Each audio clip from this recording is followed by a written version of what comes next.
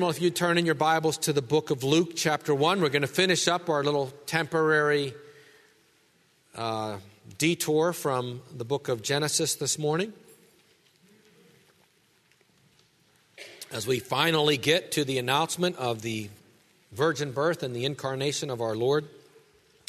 Last time we saw the prophetic announcement of the birth and ministry of John the Baptist, that he was to go to a wayward people who had become like the world, who had forgotten the Lord their God, and therefore whose love had grown cold. Malachi prophesied that this would be exactly the case.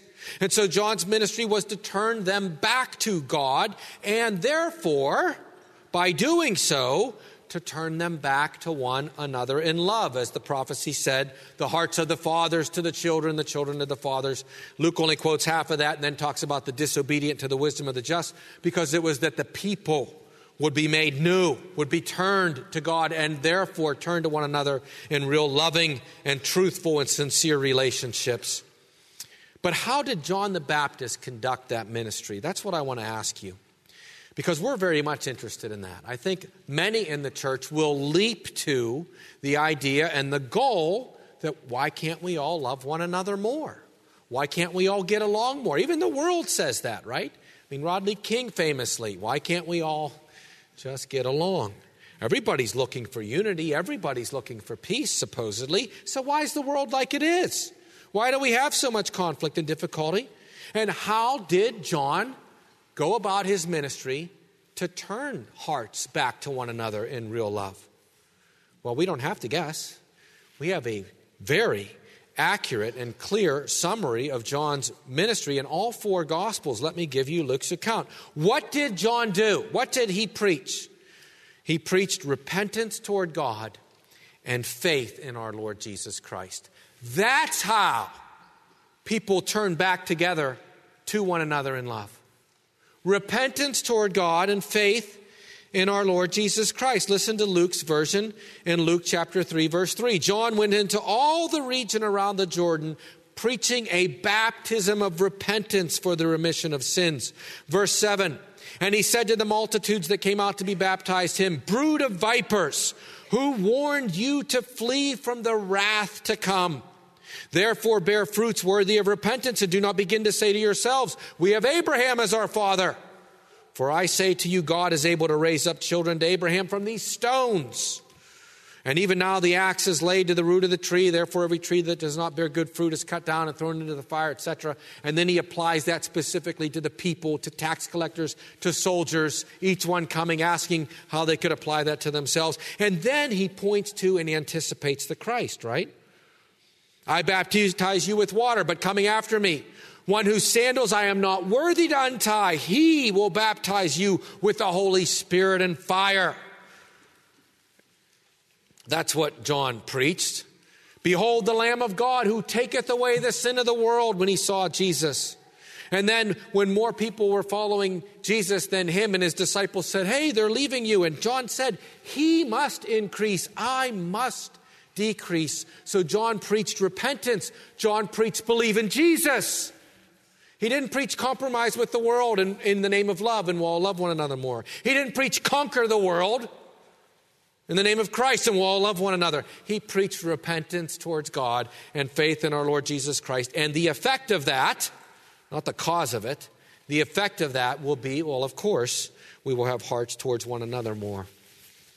And beloved, I just want to put that before you, because so many people are seeing the gospel at best as a means to have a better life in this world. And the gospel is never a means for anything. It is the end.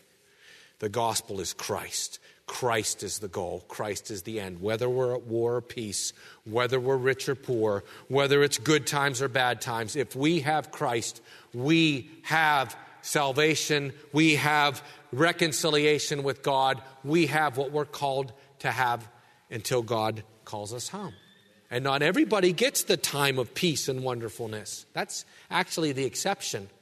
Usually we get difficulties, times of trouble and persecution. But if we have Christ,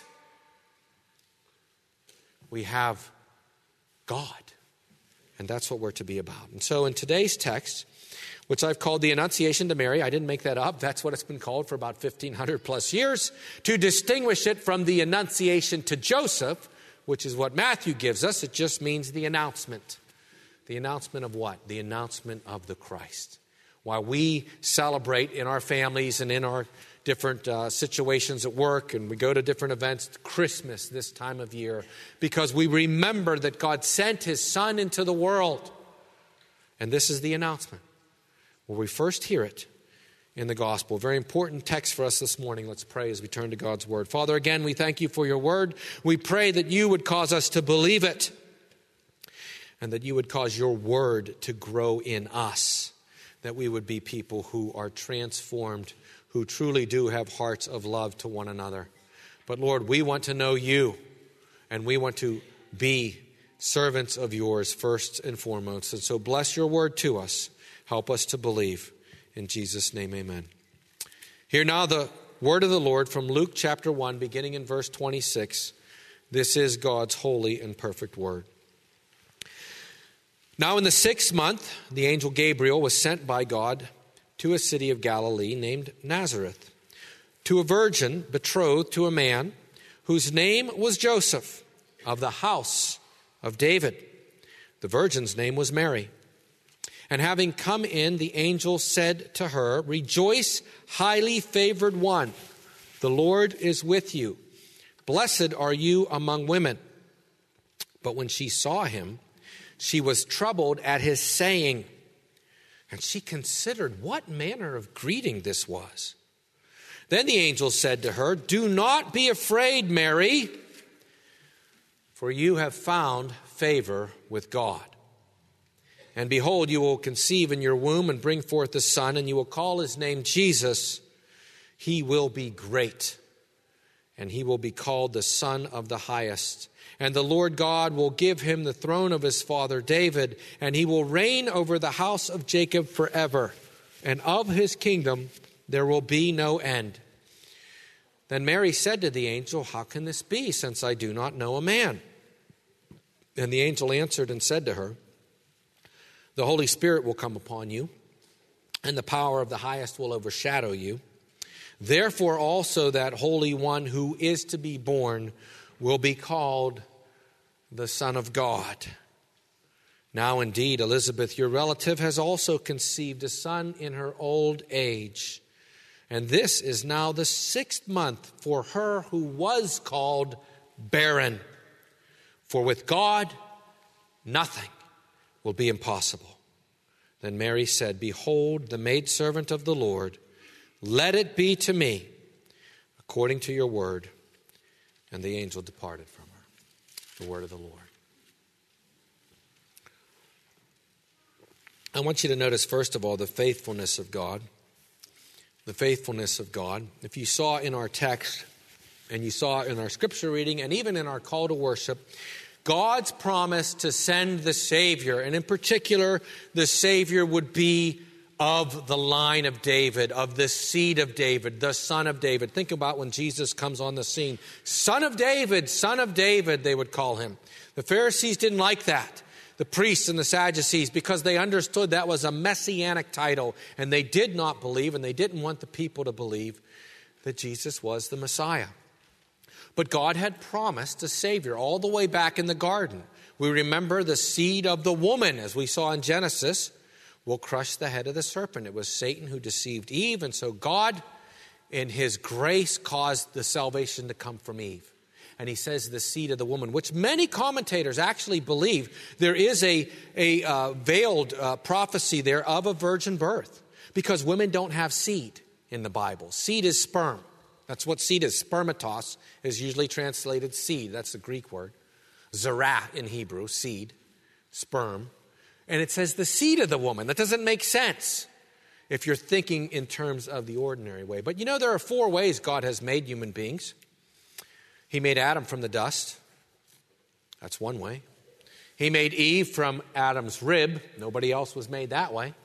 All the rest of us get made by a sperm and an egg coming together. That's a 3rd way. And then the Christ, whose true and real humanity was made a different way. Not from the earth, not from a rib, not from a sperm and an egg, but from Mary's egg, because he was of her substance, as we confess in the Nicene Creed, but without a human father. That's a fourth and distinct way in which God made somebody. But this seed of the woman, we learn, becomes the seed of Abraham. That's more detail, right? Seed of the woman, okay, that's basically every human being from then on, because we can all go back to Eve. As soon as they start having children and they start expanding, that anybody, right, could be the Messiah. But then God chooses Abraham. In your seed, all the nations of the earth will be blessed. Abraham understood what that meant. My son someday, somehow, is going to be the Messiah. Remember, they thought it was going to be Ishmael, and that's why they get Hagar involved. And, that Ishmael may live before you. But no, my covenant's going to go to Isaac. But then Isaac's told it's his seed. And Jacob's told it's his seed. And then God chooses Judah. And that's one of the 12 sons of Jacob. So now we get more streamlined, right? We're going from Eve to Abraham to Judah. And then when God makes the covenant with David, he says, I'm going to set one of your seed on the throne, my kingdom. Remember, David's kingdom is a type of God's kingdom. My kingdom forever. And that's what we saw in our call to worship and in our scripture reading. The problem is, in the first century A.D., when this prophecy, this would be the end of this first century B.C. Most scholars believe about 4 B.C. or 5 B.C. when Mary gets pregnant, that Israel is almost no longer a nation. That Israel is completely captive and subject to the Roman power. And in fact, when Caesar declares that census, some say that that's the last vestige of Israel being in any way a nation, because they're just numbered as another province in the Roman Empire. And God had promised that the scepter, the ruling authority, would not depart from Judah until Shiloh, which is a title for the Messiah, would come. And so he gives Jesus at this precise time. If you do the calculation from the book of Daniel, the 70 weeks, 490 years, again, we get to this time. So the Messiah is going to come, but Israel has nothing left. And if we look at the line of David, and you can see this in the genealogy of Matthew in particular, where Matthew definitely gives the royal genealogy of Joseph, because you see all the kings. And it's possible that that's also the actual genealogy of Joseph. But Joseph is heir to the throne. And Joseph is nobody. He lives in a despised town in Nazareth, which Luke tells us is a city of Galilee, a town of Galilee, which is one of the reasons why we know Luke is the gospel to the Gentiles, because no Jewish writer would write Nazareth is a town in Galilee. Every Jew knows that. But Luke, little things like that in Luke's gospel show us he's writing to people that don't know the land. But Nazareth is despised, as we learn later from Nathanael. Can anything good come out of Nazareth? It's despised. It's in Galilee. It's the region of the Gentiles. It's been populated by different people groups. They're mongrels up there. A lot of people can't even tell that they're real Jews. They're right next to the Gentiles. People are pig farming up there. Unclean things. It's not a very respectable region if you're a true Jew. And so here is Joseph, the last heir of a ragged house, long bereft of lordship, in line for the throne that no longer exists. And yet God is faithful. God is going to bring a king from Joseph. And that's the message of this text. Look at it in verse 27. The angel is sent to a virgin betrothed to a man whose name was Joseph. And here's what's crucially important: of the house of David. Joseph was of the house of David. Nobody cared anymore. The Sadducees and the priestly family and faction in the temple and the Pharisees were fighting for power in the Sanhedrin. Herod, who's not even a Jew, Herod the Great, is their titular king under Rome. Nobody cares about the house of David. It's gone. And yet God remembers his promises. God is still going to do it through what he said he would do. One of David's seed would be the one in whose whom salvation would come to pass. Jeremiah 23, verse 5, behold, the days are coming, says the Lord, that I will raise up to David a branch of righteousness. A king shall reign and prosper and execute judgment and righteousness in the earth. In his days, Judah will be saved. Isn't that interesting? And Israel will dwell safely. Now this is his name by which he will be called the Lord our righteousness. Again, picturing how Jesus is going to be sinless and actually righteous. And then in 33:17, for thus says the Lord, David shall never lack a man to sit on the throne of the house of Israel. This is the faithfulness of God. Secondly, I want you to notice the godliness of Mary. I want you to notice the godliness of Mary. I said before that while we in the Reformed camp and the Protestant church don't want to make the errors that the medieval church made and that the Roman church makes to this day, especially in regard to Mary. We do not believe that she was conceived immaculately without sin. Even Martin Luther in his sermon says that she had sinful parents and was conceived in sin like everybody else. But what we don't want to do is lose the fact that Mary was an incredibly godly woman whose example we should follow. Just like any other saint in the Bible, like Paul or Peter or Esther or Ruth or Abraham or David. Mary is an incredibly godly person. And you see that in this text. So here is this virgin girl who's betrothed to Joseph, which would put her anywhere from maybe 16 to 24 years old. I know there's a tendency to say she was very young. I don't believe that's the case. I think she would have been of ordinary marrying age, and that's been the majority position in the church. She was of ordinary marrying age for that culture, which may have been somewhat younger than ours, but it would not have been anything looked at. She was able to bear children and be a mother. She was betrothed to a man, and betrothal lasted about a year in Israel. And this angel is sent to her. And there's a lot of interesting things I could bring out in the text, but I'll do one, where it says, and having come in, the angel goes into the house. I mean, the angel comes to Mary in this really gentle, personal way. It's interesting because this is the same angel who was sent to the temple behind the veil, the Holy of Holies. I mean, if you want to go somewhere on earth and you're an angel, that's the most exalted place. That's where it is. You're sent to Jerusalem, the holy city, to the temple, the holy house of God, behind the veil where only the priest could go, again, on certain occasions. And Zacharias happens to be chosen at that particular time to go back and burn incense. And you appear to him, in this great, awesome, sacred place. Now you're told to go to Nazareth. That's like being told, go to Salzburg. Nobody cares. No, what? Go to some nobody, not the priest chosen to burn incense, the most holy person in Israel. Go to some unmarried, poor woman and give her a message. But the angels respond to God immediately and obey God immediately.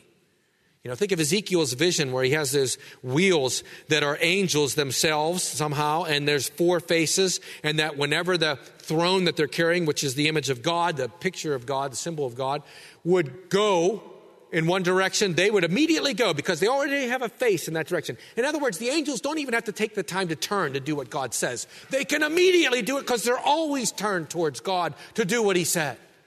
So this angel immediately goes. And he says, rejoice, highly favored one.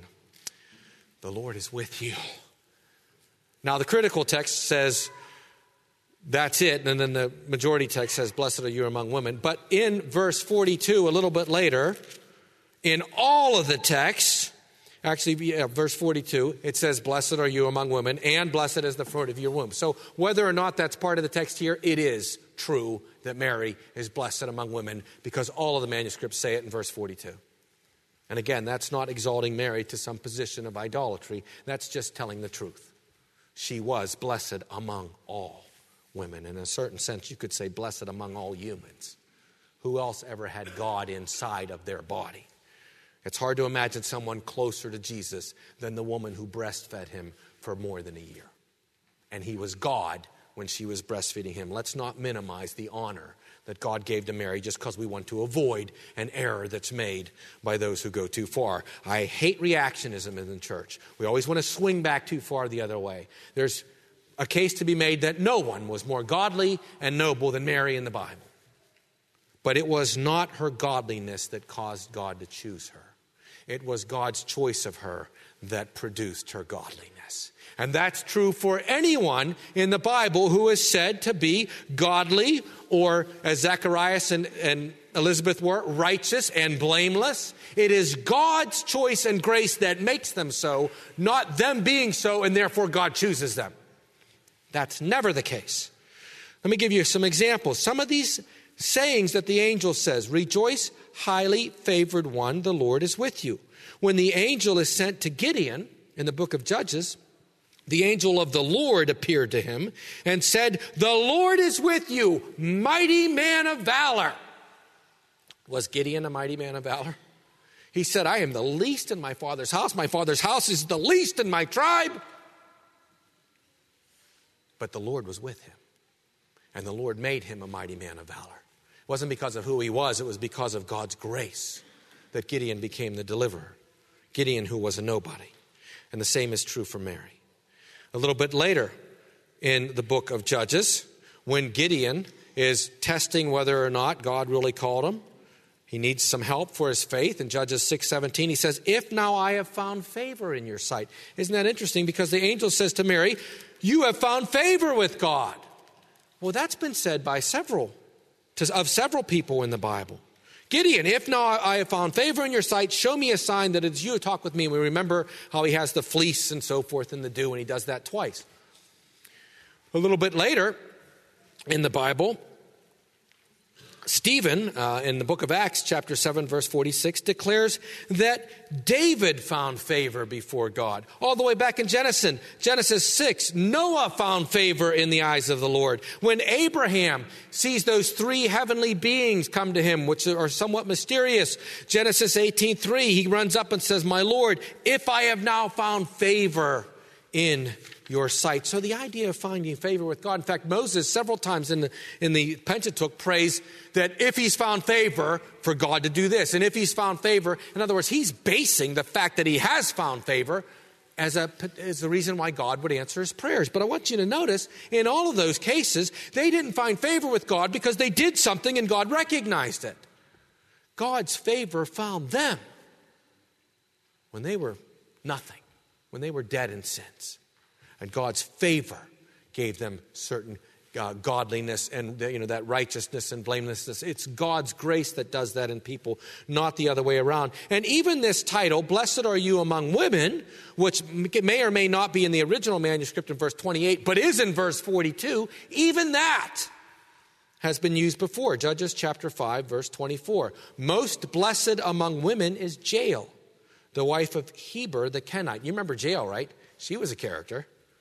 She nails Sisera's head to the ground. Most blessed is she among women. And then the scripture says it again. Blessed is she among women in tents. Twice Jael gets said to be blessed is she among women because God delivered Israel's enemy into her hands and she vanquished him. What a blessing to be the savior of God's people in that particular era. And so if we continued to look, in fact, if we looked at the Magnificat, which we're not going to, Mary's prayer, we would see how thoroughly saturated with Scripture Mary's mind and heart was. She was a godly woman who knew the Lord, who knew His Word, who knew and no doubt had an incredible prayer life and worship life. And that's why when the angel greets her in the way that he does, rejoice, highly favored one, the Lord is with you, blessed are you among women, that she is troubled. Notice it says, at his saying. Doesn't say at his appearance. I think he comes to her in a more familiar way. She sees this guy walking into the house and all of a sudden he says this in a kind, gentle way. But she recognizes what that means. Because everybody that I just read to you, Noah and Gideon and Moses and David, who are said to be blessed or said to have found favor with God, every one of them were chosen for a very difficult task. And Mary recognizes that if an angel of God is saying this to her, this is going to be hard.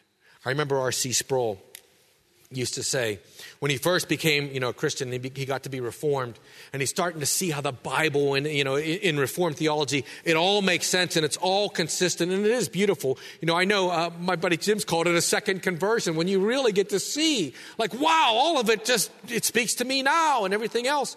And so R.C. was seeing that, and he started to see, how in Martin Luther and Calvin, God did such good work in teaching these doctrines, and he started to pray, make me a Luther, make me a Calvin. And then he got more sanctified, R.C. And then he said, please, God, don't make me a Luther. Please don't because I know what that means. I know what kind of cost that is. Because when God raises up somebody to be a great light, there's going to be great darkness that opposes it. And that's why Mary is troubled, because she knows the word of God. And when an angel says, rejoice, highly favored one, the Lord is with you, you found favor with God, you're about to be called to do something really, really difficult. And that's why Mary's troubled, because she was godly and she knew the word of the Lord. All right. A little bit later, when the angel gives the message about conceiving a son, you'll call his name Jesus, etc. I'm going to save that for later. But when she says, how can this be since I do not know a man? I've shown you already, that's not a question in unbelief. That's Mary, like Abraham earlier, questioning God as to what I'm supposed to do with this information. When God says to Abraham, in your seed all the world will be blessed, and Abraham says, well, what will you give me, seeing I go childless, and Eliezer of Damascus is my heir? And it's like Abraham's asking, okay, are you saying that I should adopt Eliezer of Damascus? I believe you. I believe in my seed. The world's going to be blessed somehow, but I guess it must be Eliezer, because I can't have children. So Abraham didn't understand. And remember what God does at that point. He says, no, one will come from your own body. So he corrects Abraham's incorrect thinking, but not unbelief, wasn't unbelief. And then he takes him outside and he shows him the stars, remember? And he says, look at the stars. And if you can count them, so shall your seed be. And God does something very similar with Mary. When Mary asked, in other words, what does this mean? Okay, I don't have a husband, so I can't have a child. Are you saying that I should speed up my betrothal to Joseph and we should hurry up and get married and conceive a child in the normal way? Or are you saying something else? Because I don't have a husband right now. So I believe you, Lord, that this is going to happen, but what am I supposed to do? How am I supposed to live in the light of this revelation? This is a question of faith-seeking understanding, the same thing that Abraham has said. Not the unbelief of Zacharias, not the unbelief of Sarah, but faith-seeking understanding as to how now should I live. And then the angel, after he tells her what he meant by this, no, you're going to have a child basically without a husband, without a father. And he says that in verse 35. And then he does the same thing he did to Abraham. He gives him a sign in the creation. He showed Abraham the stars. What's he do with Mary? Elizabeth, your relative, we don't know how distant, your relative has conceived in her old age. And this is now the 6th month for she who was called barren. For nothing will be impossible with God. And Mary, she doesn't ask any more questions. She doesn't want to know how that is and what can be. Zacharias, how can this be? No. Behold, the maidservant of the Lord. Let it be to me according to your word. I don't know if there's a greater statement of faith in the Bible. There's so much there. What does this mean? The Holy Spirit will come upon you. The power of the highest will overshadow you. We're going to try to look at that in a minute. The Holy One who is to be born will be called the Son of God. So many things that she couldn't have known for certain. Yet now she understands what I'm to do. Oh, I'm going to get pregnant without a husband. That's all I need to know, because I'm your servant. This is it, guys. I'm your servant. To belong to God, to be a Christian, is to humble yourself and to be a servant. To not be one who needs to know everything and figure everything out and do what you know. No. Did God say to do it? Behold, the maidservant of the Lord. Okay, I'm going to get pregnant. I'm good with that. And Matthew Henry actually says at this point, not only does she accept it, not only does she believe it, accept it, she actually wants it to happen. Matthew Henry says that she's actually asking and desiring God to do it, though she knows that what this means for her is ostracism, misunderstanding, shame, to get pregnant as an unmarried woman. I mean, the law of Moses was that she would be stoned. And they could still do that. And she says, yes, I want this. I want it because you have declared it, Lord. This is the godliness of Mary. Thirdly, I want you to notice, thy kingdom come. Thy kingdom come. Well, the message the angel gives to Mary is the long-awaited message that for 4,000 years the godly were waiting for: salvation. The moment Adam and Eve fell in the garden, when God confronted them, he was merciful, he was gracious, he promised a Savior. He didn't kill them, though they should have been killed, but they are now sinful, and all that come from them are sinful. Nothing should be able to come from them. God should have ended them. So it's grace that they can continue, but as they continue as sinners, they're going to do bad things. As I said to you before, the reason why bad things happen is because God is merciful. He lets sinners live. The alternative would be to kill us all. Nothing bad would ever happen. Nobody would be alive who was a sinner. So if God's going to be merciful, bad things are going to happen. It's our fault that they happen. But what I want you to see is the message that he gives to Mary is the Messiah. Mary would have clearly understood this. You will conceive in your womb and bring forth a son. You will call his name Jesus, Yahshua, Yeshua, Yahoshua, Hosea, Joshua. All of them from Yah, first syllable of Yod, Vav, He, the tetragrammaton, the Lord. And then Yasah, he saves. This is the Lord saves. Jesus is the Savior.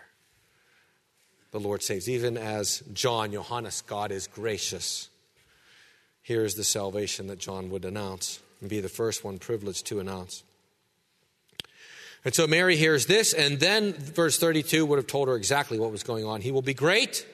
He will be called the Son of the Highest, Most High, highest title for God. Often it's funny, in Gentile context, like the book of Job and Genesis and others, that like people would know of God Most High, priest of God Most High was Melchizedek. And the Lord God will give him the throne of his father David. Okay, there it is. This is it. Mary, now after 2,000 years of Jewish longing, she knows that she is the woman who will bear the Savior that God promised not just to Abraham, but all the way back in the garden, the Savior of the human race. And the angel has said to her, he will reign over the house of Jacob forever, and of his kingdom there will be no end. Now, is this something that Jesus didn't do in his life? And maybe he'll do someday. I think that you can't say that with this text. It's clear that this one who's born is going to be the king. He's going to sit on the throne of David, and he's going to rule forever. And it's only going, as we saw in Isaiah, it's only going to increase. That Jesus is going to conquer in this original first incarnation, first advent. The second coming is later. And he's going to conquer, and he's going to begin his reign. And his reign's only going to grow from there. I don't know how else to understand the text. All right? And let me just give you some information that would say that. All right? When Jesus comes into Jerusalem on Palm Sunday, he's riding a donkey, it fulfills the prophecy of Zechariah 9:9. Rejoice greatly, O daughter of Zion. Shout, O daughter of Jerusalem. Behold, your king is coming to you. Not one who might be your king someday. Your king is coming to you. He's just and having salvation, lowly and riding on a donkey, a colt the foal of a donkey. And what are they shouting when he comes? Hosanna to the Son of David. Hosanna to the King. Blessed is he who comes in the name of the Lord. Blessed is the King who comes in the name of the Lord. The King of Israel. If you look at all four Gospels, they're shouting all those things. The crowd is shouting, the King, the King, the King is here. And that's why the Pharisees said, rebuke your disciples. Jesus was the king. And in fact, if we look at his birth, what does it say the Magi came to find? Where is he who has been born the king? He was born the king. He was a born king. The King of the Jews. Where is he who has been born the King of the Jews? When Nathanael was called, you are the Son of God. You are the King of Israel.